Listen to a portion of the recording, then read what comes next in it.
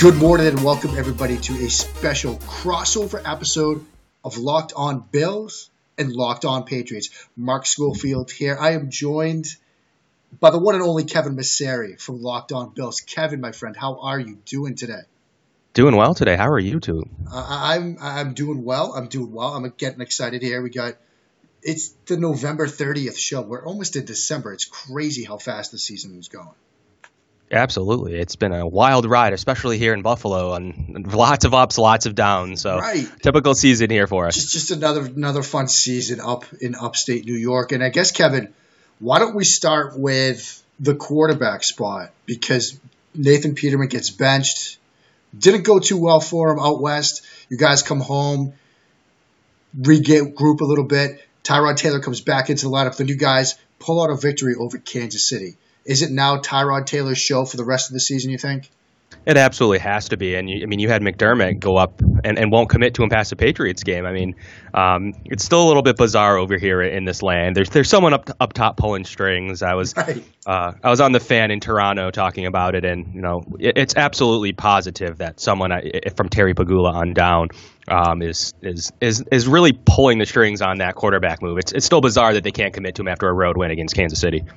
Yeah, and watching that game, it felt to me like, again, it was another Tyrod Taylor type performance, what we've seen from him, where, he can make plays in and out of the pocket, does enough in the passing game to keep the defense sort of off kilter at times. He's not going to be a downfield thrower type guy, but they can win games with him. Absolutely. He's someone that is a winning quarterback. He's an over 500 quarterback. He's pretty much related to a 9-7 type of guy, 10-6 if things go his way, 8-8, at the worst. But grass isn't always greener. That's what the Bills have found out in the hard way, that maybe going 9-7 in a year when the AFC is pretty bad and maybe taking a 10th win somewhere down the road, like winning in Kansas City, can do for you. Maybe it's not the right year to bench Tyrod Taylor. Yeah, and looking at sort of the Bills' big picture right now, this is a team that's, for the ups and downs, still on the cusp of a playoff spot. They're right now in the 7th spot just because of a tiebreaker to Baltimore. This is a team that is still very much in the playoff hunt. So it's just weird to see the move made, at least to me, an outside guy looking in. Yeah, it was a weird move even internally. You had some media members nationally hate it, but locally try to justify it by, look at Tyrod Taylor. He's only going to get you 200 yards passing, might go 30 to 40 on the ground, not going to turn over the ball, but not going to get us in position to win. And quickly, it's just the total opposite. You go in and you see the Chargers blitz Nathan Peterman every play for the first half for him to a record-breaking 5 interceptions. And Tyrod Taylor goes into that game and calms the whole down. It's tough to say down 30 what really is happening, but you're still in the early in the third quarter. Tyrod Taylor goes in and immediately takes command of the offense. Kevin, I sort of get the sense, watching the Bills from afar this year, that they're still trying to figure out, are they a contender this year or are they just going to be a contender next year? Obviously, there was they trade away defensive lineman to Jacksonville. You had the Peterman move. As a guy that covers this team, do you think they're still looking at it as like next year is going to be the year for them and they're just kind of in the mix because it's a down year in the AFC? Or do you think they're really still trying to get into the playoffs? Like, what's your sense on this team right now, this organization? So it's crazy. They absolutely were playing for next year after a big trade of Sammy Watkins, a big trade of Ronald Darby, giving away Reggie Ragland for a 4th-round pick, who looks to be coming on in Kansas City, making a few other smaller moves, trading away Darius, talk about right before the Kelvin Benjamin trade. You had the Bills pretty much go out and exceed expectations, go to 5-2, make a move. Brandon Beane basically said, you only make a move like this if you're trying to win now and make the playoffs. You traded a 3rd-round pick, one of those coveted assets that you went and gave away for number 1 wide receiver. And it was my sense that they lucked into a 5-2 record. They really didn't think the AFC was as bad as it ended up being. They're sitting there at 5-2 with a fairly favorable schedule outside of 2 Patriots games and a game against Kansas City and a game against the Saints. The other games are very manageable at that point for them. So they went out and made the move. I think it took them to go to 5-2 to say, we can win this thing. They lost a couple of really bad games and decided to make a switch to Peterman and said, let's see what we have in this guy. And McDermott will go up there till he's blue in the face and tell you it was a win now move to make that switch. It wasn't a benching. It wasn't a this or that. It's they thought the move would facilitate a more aggressive offense to get the ball out of his hands quicker. Peterman just basically went out there and threw the ball in 1 second every single snap. Yeah, it wasn't a great performance. I wanted to ask you sort of about the Bills' defense because, again, looking at the Bills from afar the past couple of seasons, a unit that has given the Patriots some trouble, some guys on the interior up front that can give Tom Brady some trouble both in the pocket, give the run game some trouble. But then you look at this defense, and at least up until last week against the Chiefs, trouble stopping the run. Now, they had a great game defensively against Kansas City, but what's your take on the defense right now from this Buffalo Bills team? It's a fairly aggressive defense, and it's one that can cause a lot of confusion to quarterbacks that struggle against the zone. You saw Alex Smith struggle against the zone. You saw Trevor Siemian. You see Derek Carr. You see, some upper to middle level quarterbacks, depending on where you place Carr and Smith, that can struggle heavily against a really aggressive dump down type of zone defense that's going to run a lot of cover three robber, and quite frankly, they won't. A lot of quarterbacks aren't patient. Not like Tom Brady. They're not going to sit there and take their check down read. They're not going to think that a 3-yard pass is good enough. And if that quarterback takes that route, they're gonna run into a long day because the Bills will sell out to stop the run. They struggled mightily in New Orleans against the Bills New Orleans game, and I think that was more of an anomaly game. They came back, played the Chargers. That one you just got to wipe out because, like Bill Belichick said, that's just a lost game. It doesn't really. The defense was never in a position to even make plays. After a big turnover, they did go out and make Philip Rivers kick a field goal. Had got all frustrated. So you saw some semblance of defense in that game, believe it or not, even though the score. And then you went back to Kansas City in a game where they really shut down Hunt. They really shut down Tyreek Hill. Led to the discussions of even further benching Alex Smith. So if they can stop the run, that's really where it all starts because then they're going to suffocate you down the field. A little bit different than a Rex Ryan scheme who's going to come after you, who's going to do everything he can. He might let up big plays. This is kind of the opposite type of defense. More just ahead on this upcoming matchup between the Patriots and the Bills on this crossover edition of Locked On Patriots. Mark Schofield, Kevin Massari doing a little Locked On Bills, Locked On Patriots crossover. Kevin, I wanted to ask you about that run defense because in that game against Kansas City, Alex Smith is Kansas City's leading rusher, 5 carries for 35 yards. You look at Football Outsiders in terms of their DVOA, and Buffalo's run defense was 27th in the league, at least by their statistics there. But that was a really good performance. What did Kansas City struggle? What did Buffalo do to make Kansas City struggle so much with the run game last week? They just couldn't get any push up front. The Bills had really good gap integrity. Their linebackers played actually phenomenal. You had Matt Milano come in for 15 to 20 snaps and really blitzed in the running gaps and really did a really good job there. They stayed disciplined. They tackled a lot better than they had in weeks past. Think metrics that should really up that DVOA. They just had a couple of really egregious games that are going to really work against them. But I do believe they were in the top 10 prior to their little 3-game stretch there. But the defense gets turnovers at a good clip. They're still in top 5 in the NFL. They can really make things happen if they're stopping the run. That's where they can put an offense into a bad spot, even though some of the numbers are a little bit skewed due to a couple of really poor performances.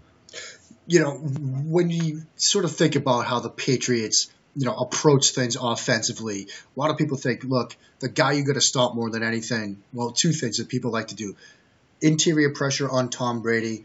Try to slow down Rob Gronkowski as best as you can. So put your defensive coordinator hat on for a second, Kevin. How do you think the Bills sort of approach those 2 twin goals in trying to slow down the Patriots offense?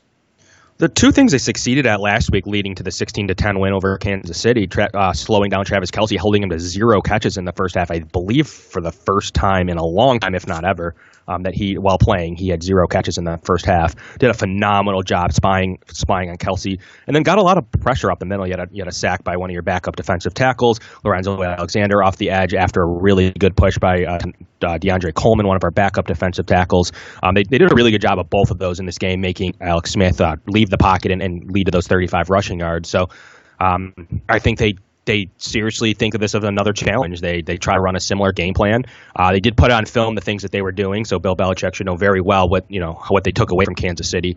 But they're absolutely going to spy Gronk. We're going to bank on Chris Hogan maybe not suiting up and a couple of other weapons, Martellus Bennett going on IR, and really selling out to stop Gronk.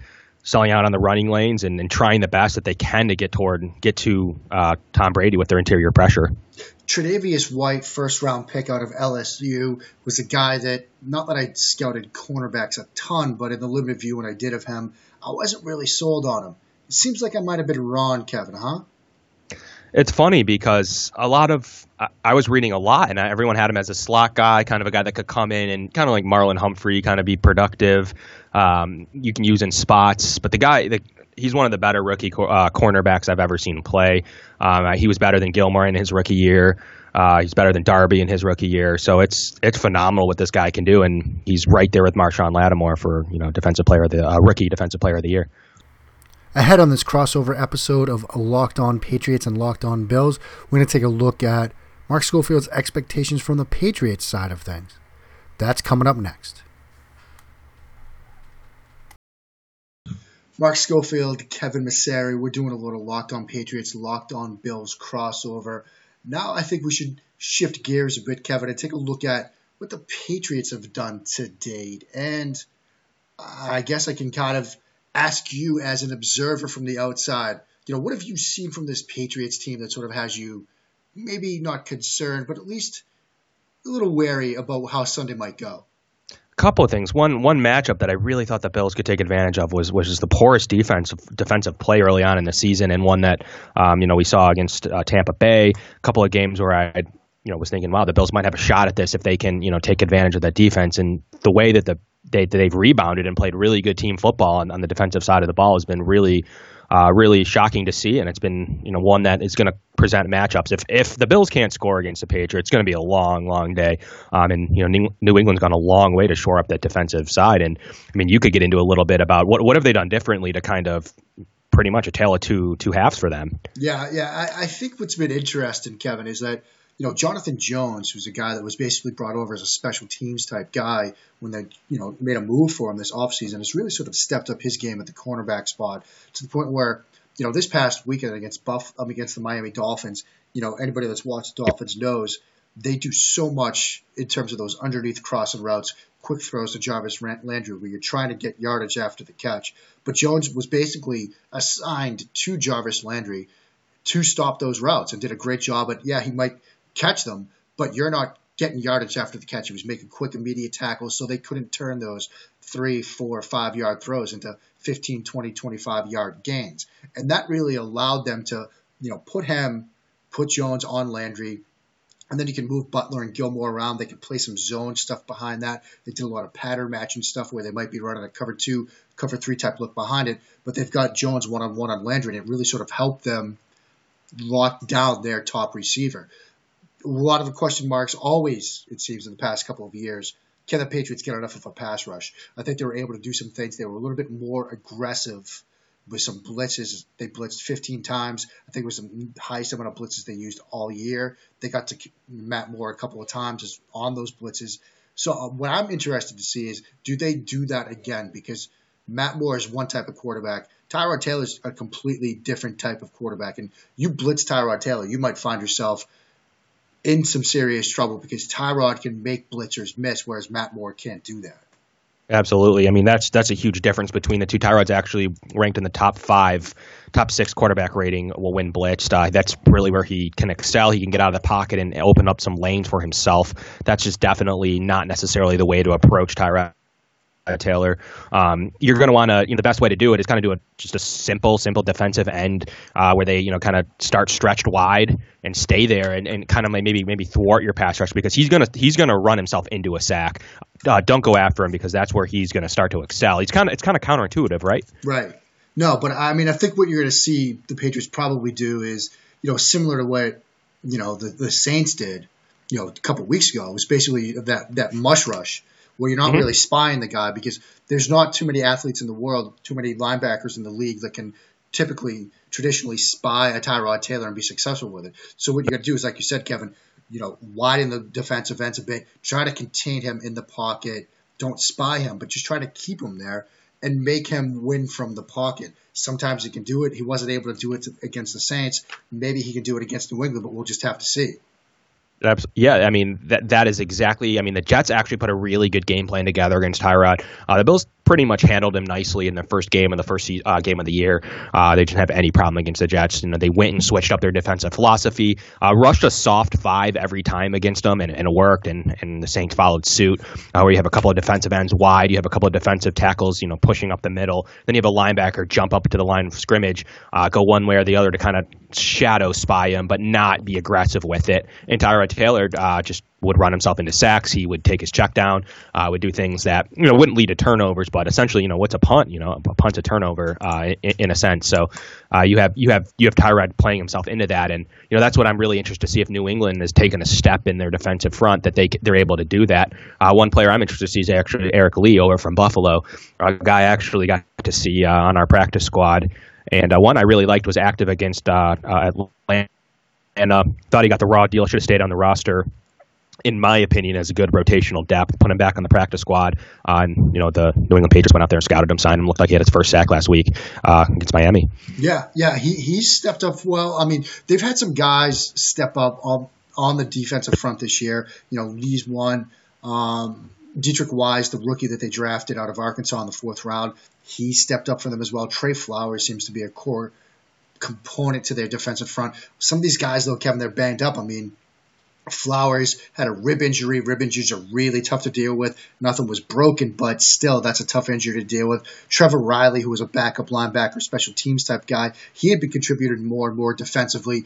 He left with a head injury. Marquise Flowers, no relation to Trey, he left the game with an undisclosed leg type injury. Kyle Van Noy, another linebacker, he left the game against Miami with a leg injury. So this is a banged up defense. And obviously New England usually a little coy with injuries. We haven't seen too much, haven't heard too much out of Foxborough so far this week as to how those guys are doing. But this might be a situation where because of the injuries, because of the guys being banged up front, Buffalo could have some success, attacking that defensive front, I think.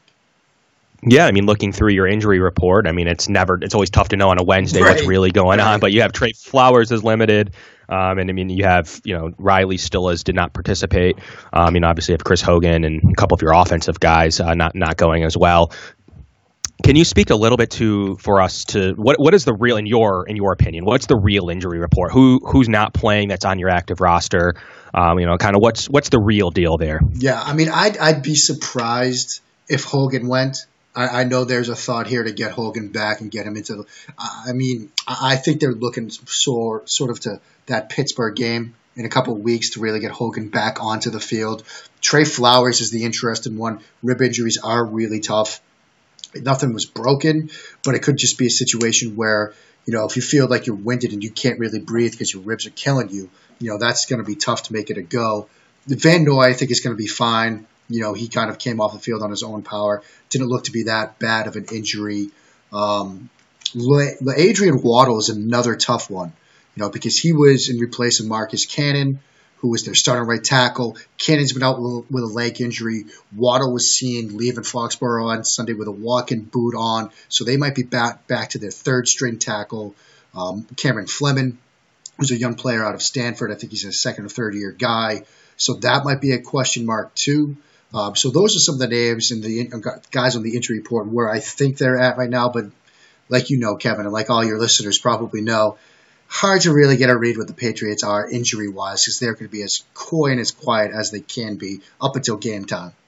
Absolutely. Yeah, I mean, what's really great to me is that Sean McDermott's taking a page out of Bill Belichick's book. And now, I mean, really, we usually in Buffalo we get pretty straight-up injury reports. Right now, I mean, you have Sean McDermott calling guys day to day who have really been out weeks or vice versa. It's calling them week to week. The next thing you know, you see him running around on the practice field. It's been quite a difference here in our injury report as well. I think there's something to be said for doing that because, why give your opponent a little bit of an advantage? I mean, if you know a guy's going to be down, then you don't have to prepare for what that guy's going to do. If you give the other team one more thing each week to prepare for, given the limited practice time that teams have right now, why not do that? I mean, like hockey teams, a guy breaks a leg. Well, he's out with a lower body injury. That's how coy they are in hockey. So, yeah, I mean, I think it makes sense to me. Yeah, I mean, talking about your offensive line a little bit, I mean, I've liked the play out of Shaq Mason. David Andrews, is this illness serious? I mean, Joe Tooney's played pretty well to me. Is Cannon, how long is he out? And is he still out for an extended period of time? Yeah, I mean, Cannon has been out. I don't expect him back this week. So it's really, can they get Waddle back, or is it going to be Fleming? Andrews has returned to practice on a limited basis. So I expect him to be back. They had Ted Karras, who did have a bad snap that actually was returned by a touchdown by Miami. So there was that one mistake there. This was an offensive line, Kevin, that struggled a bit on the early part of the season. Brady was getting sacked. He was getting hit. He was on pace to have his highest amount of sacks in a year since, for a while now. But they settled it in. They got that group together. They started to round into form a little bit. They had a little bit of a step backwards last week. Brady getting knocked around. There actually was some talk. Should they have sat Brady down in the fourth quarter? Or should they have changed how they were approaching that game, run the ball more, not exposed him to some hits, given the fact that he is a 40-year-old quarterback?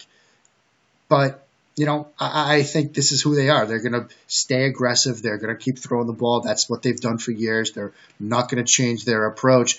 They just had a little bit of a bad game. They got pushed into a situation where obviously you've got Ndamukong Suh as a force up front. Then you lose Waddle, so things change a little bit. I expect if they get Waddle back, they should be a fairly good unit. They'll be even better if they get Andrews back, who's been a really good center from them. But we'll just have to see come Sunday. Yeah, there's some major questions on the offensive line. One matchup that I really think is the only way the Bills win this football game is if a couple of those guys don't go. Waddle's not able to go. You have Cam Fleming in the game, maybe Ted Karras again. Those are the Bills' front four still pretty decent. I wouldn't say it's as good as normal with Darius in there. Kyle Williams is still doing what he does. You still have Jerry Hughes, who's one of the most productive pass rushers, even if he's only at 3 sacks right now. You have Shaq Lawson, who's a great run defender, and he's been pretty good also with 3 sacks. A guy that's can wreak havoc if possible. So that's really, to me, and you can correct me if there's another area that'd be the one area where the Bills can really start to slow the Patriots down and really advantage Buffalo in that department. But other than that, you have a great use of running backs. What's going on over there with Mike Gillislee? Something our listeners would definitely want to hear about. I think he's slowly becoming the odd man out. When you watched the way New England was running the ball, the way they were approaching things offensively in the first half of the year, this was a James White, Mike Gillislee offense. And what we've seen over the past couple of weeks now is those two roles have been taken over by Dion Lewis, Rex Burkhead, respectively. And I think what we're seeing now is Burkhead has become sort of their short yardage back / go-to wide receiver back, which was kind of a role that both White, in one sense, as a receiving back, and Gillislee as a short yardage guy were handling. And Lewis has sort of become their, basically traditional type running back. They run him between the tackles a ton. And at first blush, you might think, he's a third down scat back type guy. Why are you doing that? It's because he's been very effective at running between the tackles. And so they have different packages for both of those guys. You might see them come out I formation or single back type stuff with Dion Lewis as the deep back and run him between the tackles.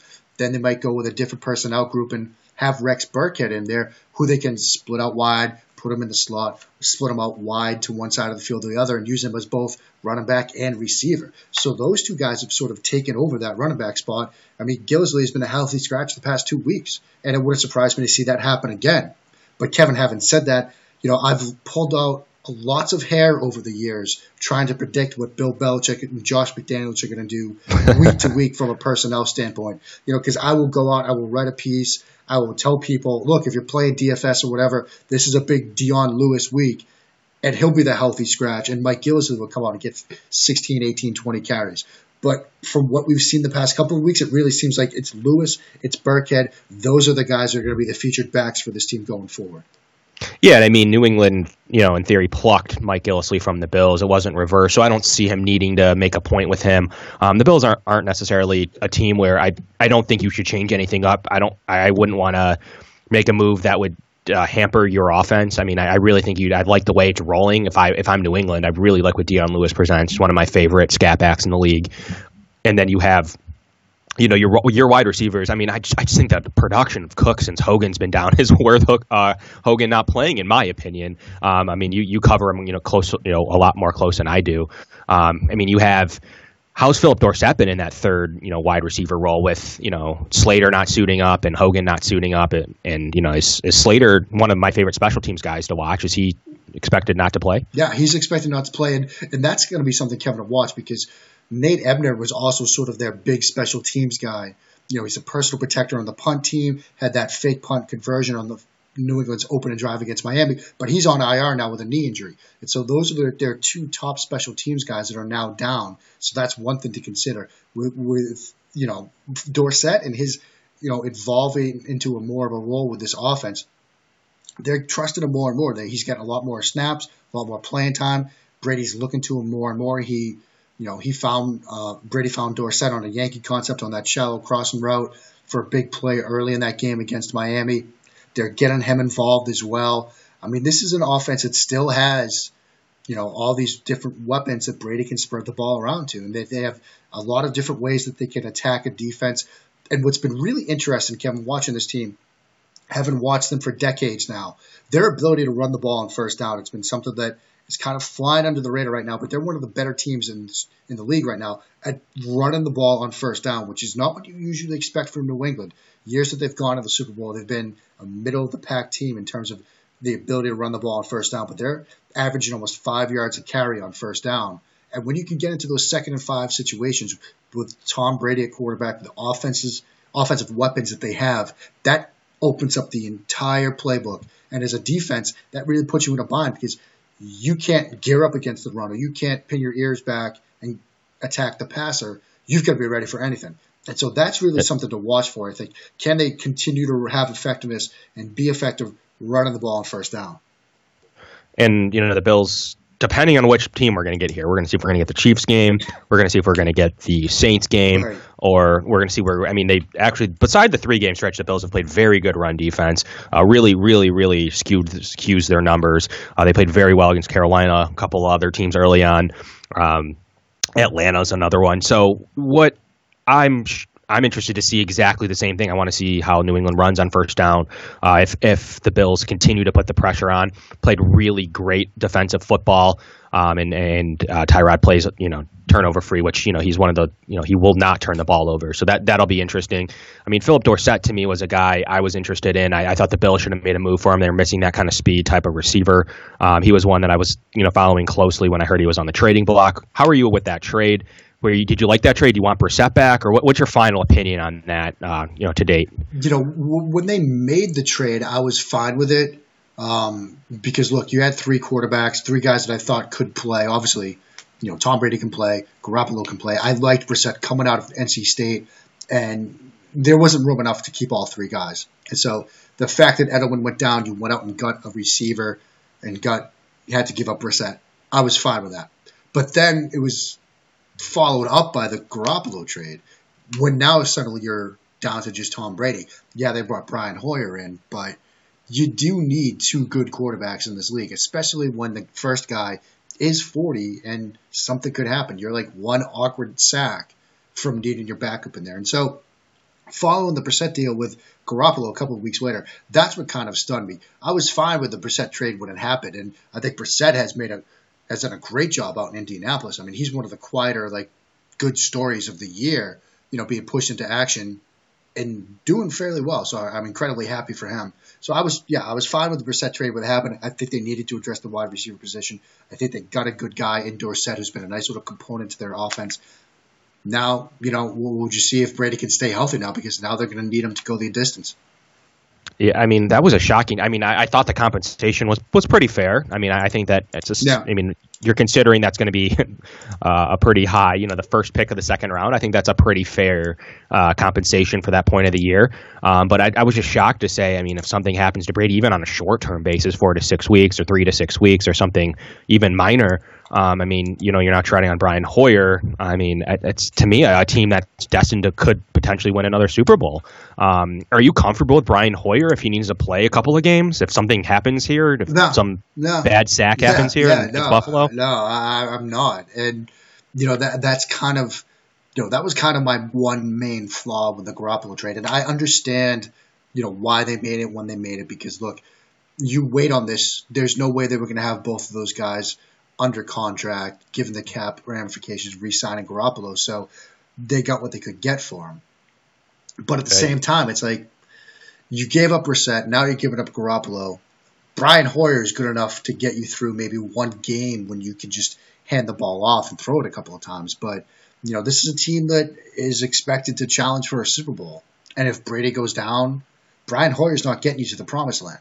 And so more than anything, though, I think, Kevin, this trade is an indication that the Patriots are basically buying into Tom Brady playing for another 4 to 5 years. Because you don't trade a Garoppolo at this point if you think Brady's going to retire in the next year or two. So I think that's where we're at. Yeah, it sure does. As watching this from an AFC East follower and a Bills coverage guy myself, I had mixed emotions. Trading Garoppolo says to me, "Wow, there's no succession plan. It's great to get him out of get him out of here, get him out of the division, get him out of even the AFC if he's good. There's light at the end of the tunnel here in Buffalo that maybe they don't have a succession plan, but then it also says." Does that mean Tom Brady's playing another 3-4 years? Right. I mean, it might. It certainly might, right? How long do you think he realistically plays? I don't know, Kevin. I mean, I get asked this question a ton, and all I can really say is this. I'm 6 months older than Tom Brady, okay? And now, granted, I don't have a personal chef. I don't have a personal trainer. I don't eat avocado ice cream by the gallon like Tom Brady does. And as you know right now, I stay up later than 8 p.m. at night. But it takes me about a good half hour to just feel no back pain every morning when I get out of bed. I played football for 13 years. I have a torn labrum in both shoulders. Both shoulders need surgery. I'm constantly in pain. And I'm 6 months older than Tom Brady. We're basically the same age. I don't know how he does it. It boggles my mind.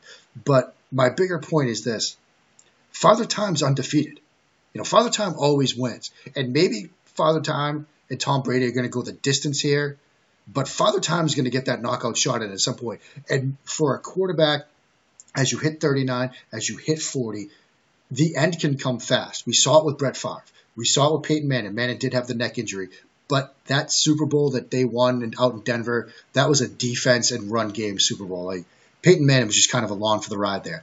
And so it's great that Brady is playing at such a high level right now. He's still one of the best to ever play the position. He's still playing it at such an incredibly high level. But that day is coming. Is it a year away? Is it 2 years away? I tend to think it's a year or two away, not 4 to 5 years away. But that day is coming.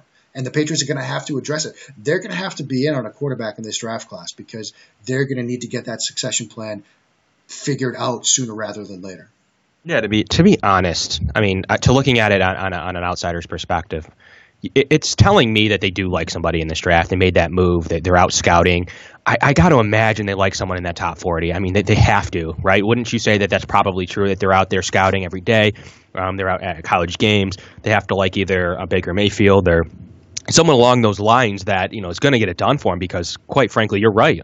Father Time is undefeated, and I mean, just that Peyton Manning season just shows you that. Yeah. And it's got to be just out of pure odds. It's just got to be coming for Tom Brady, yeah. And for the AFC's the entire AFC. I mean, for me, here's how I put it too. I had a couple of Falcons fans, and they go, "I just can't believe what happened in the Super Bowl last year." And some things like, imagine playing the Patriots twice a year, every year, and if the Bills ever have a lead or they're up 10, up 14 on Monday Night Football, up 17, it is just never over. And it's just, you just got to see the real deal Tom Brady, New England Patriots that, Bills, Jets, Dolphins have to face twice a year, every single year. So I just, at some point that cliff's going to come for him. And it's the Bills fans are waiting with bated breath, right. But it is. I've seen him in person many, many times. It is such a treat.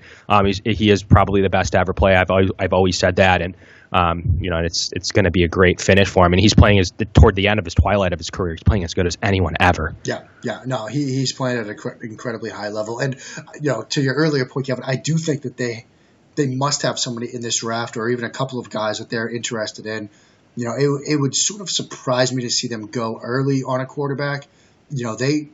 I would expect them to be more, maybe third round at the end of the third round if somebody's on the board, kind of like what we saw with 49ers and C.J. Beathard, or maybe even early day 3. And a guy that I keep coming back to, this is going to sound like it's coming out of nowhere, but Matt Linehan, quarterback at the University of Idaho, runs an offense that's that rooted in that Ernst Perkins scheme that they kind of run.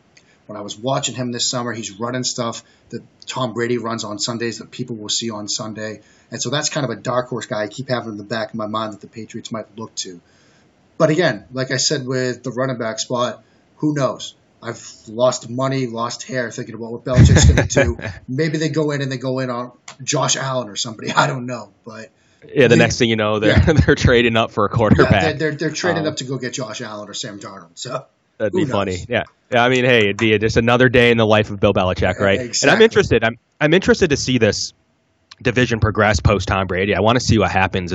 It's not even so much that I'm like, oh, now the Bills have a bigger fighting chance statistically more than it is. I want to see what happens in this division, kind of where we're going. Maybe, for a lack of a better term, more competitive games in the division that just leading to just great football. Just Tom Brady can be so good at points that can lead to bad football for the other team, obviously. So this is interesting to me, covering the Bills and seeing what happens and how smart Bill Belichick actually is post Tom Brady. It is a topic point that is commonly talked about here in Buffalo for another team, at least, to be talking about what's going to happen with life after Brady. For another team to be thinking is just crazy. It just goes to show his just epic levels of success in the NFL. And it's going to be one that it's going to be very interesting in the next couple of years to redo a podcast and talk about your next quarterback and to see how well New England's still playing. So kind of with that, I mean, leave us with some final thoughts. What do you think is going to happen in this game this coming week? Do you think the Bills, where would the Bills maybe have a matchup in their favor? And kind of tell us what, if the Bills do happen to show some magic, what would they need to do to beat New England?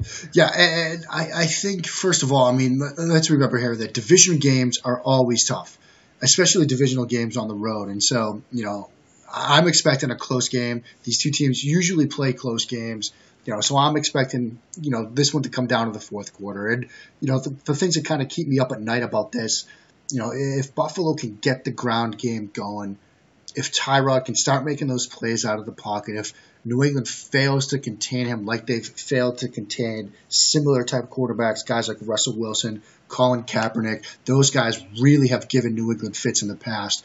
This could be another type of situation where they have trouble with a quarterback that has that skill set, the ability to make plays outside the pocket, extend plays with his feet.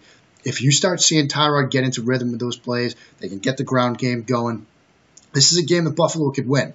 This is a game that Buffalo, it's not going to take some sort of Herculean miracle type effort. If Buffalo goes out and plays the type of game they can certainly win this game. And so if Tyrod starts doing Tyrod things, if, that ground game gets going, if McCoy gets going, it's a game that Buffalo could win.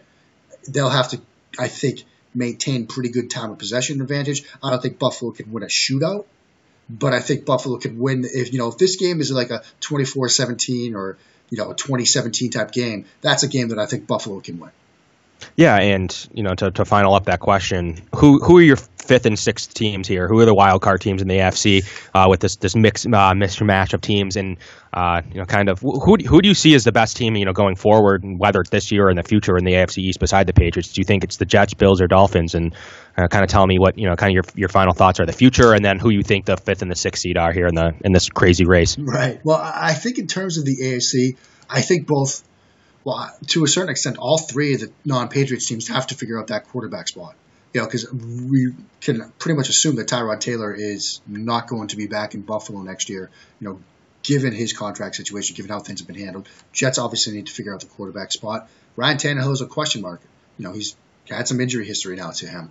But I think all that being equal, Buffalo is the team that I think has the best chance to sort of get out of that sort of three-team group behind the Patriots and really sort of challenge the New England Patriots going forward, even in a life without Tom Brady. So that's kind of where I see that going. As far as the AFC and the playoffs, I'm not really buying Baltimore right now. I know they're in there. I think Baltimore slides. I do think the Bills get in. I think that the Bills can get in. As another team that's coming out, I don't know. I mean, that's a tough one. The AFC is just so bad right now. It's just so bad. It is, and it's just such an interesting year to throw away a game against LA, a game where granted, the Rivers is playing pretty well and they're playing really good football, but very winnable game for Buffalo in this race. And if, like normal, if there's a reason, Buffalo goes 8-8, 9-7, it's going to be their potentially two losses that they're going to receive. Definitely one, if not two, that they're going to receive from New England. So, that's usually our nail in the coffin every single season. Right. We go in and it just is destined to happen if they don't. I don't want to call it Herculean effort. If they don't play solid, great, sound football that they're going to receive from New England. So that's. It's a lot to overcome a lot of times when you face two AFC losses, two division losses. Miami did it last year, so we'll see if Buffalo can follow suit. They do have a plan. They do have a really good coaching for the first time in a while. So we'll see where it develops. They have 5 picks that are pretty early on in the draft. One that I'm interested to see where they go with them. I guarantee you the Bills have made this move to try to shore up other positions with Kelvin Benjamin. You're going to see a quarterback from Buffalo. To your point, you're going to see a quarterback in Buffalo with that Chiefs pick and then wherever they're picking maybe in the 20s and the Bills pick maybe in the late teens, 18 to 20. I mean, you're going to see a quarterback in Buffalo up from there. So we'll see if you can trust their new ownership and management to pick the right player. But it's always great going into New England. It's always a good barometer to where your team is and see if they're as good as they showed against Kansas City or if they're back to where they actually were against the Saints. So I'm looking forward to this one. Yeah, it should be good. And Kevin, before we go, let Patriots fans, tell Patriots fans what you could see in the first quarter or the second quarter early in this game that would make you think, okay, this is going to be one of those days where New England, they're going to lose today. Buffalo is going to pull this thing out. What would you have to see sort of in the early going to make you think this is going to be Buffalo's day?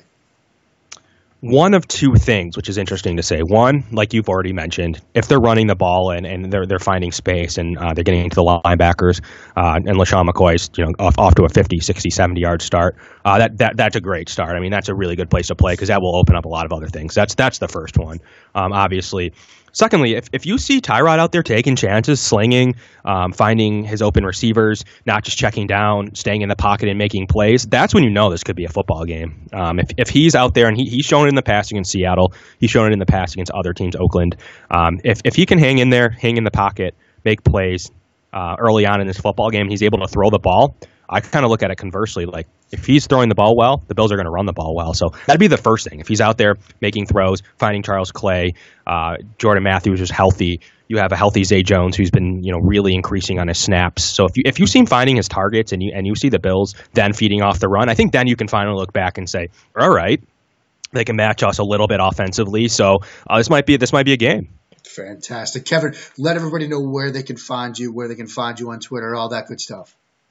Absolutely. You can find me at Kevin Messeri and as well as our Locked On account at Locked On Bills, which we tweet a lot of good stuff, a lot of good plays. Follow us throughout this week, game week, and we, obviously Bills play the Patriots twice in the last couple of weeks here. So really good information to see what the Bills are doing well, what they're really struggling with. We'll give you a lot of really good gifts, videos, a lot of good commentary. Once again, at Kevin Messeri or at Locked On Bills. That's fantastic stuff. Please follow Kevin. Follow all the work the guys are doing over there at Locked On Bills. Always great stuff. Huge fan of the work that they put out there. I'm Mark Schofield. You can follow me on Twitter at Mark Schofield. Check out LockedOnPatriots.com. That will do it for this crossover edition of Locked On Patriots and Locked On Bills. And hope everybody enjoyed it. It was a fantastic show, at least from where I was sitting. I hope Kevin enjoyed it too. Both of our shows will be back tomorrow. Until then, keep it locked right here to both Locked On Patriots and Locked On Bills.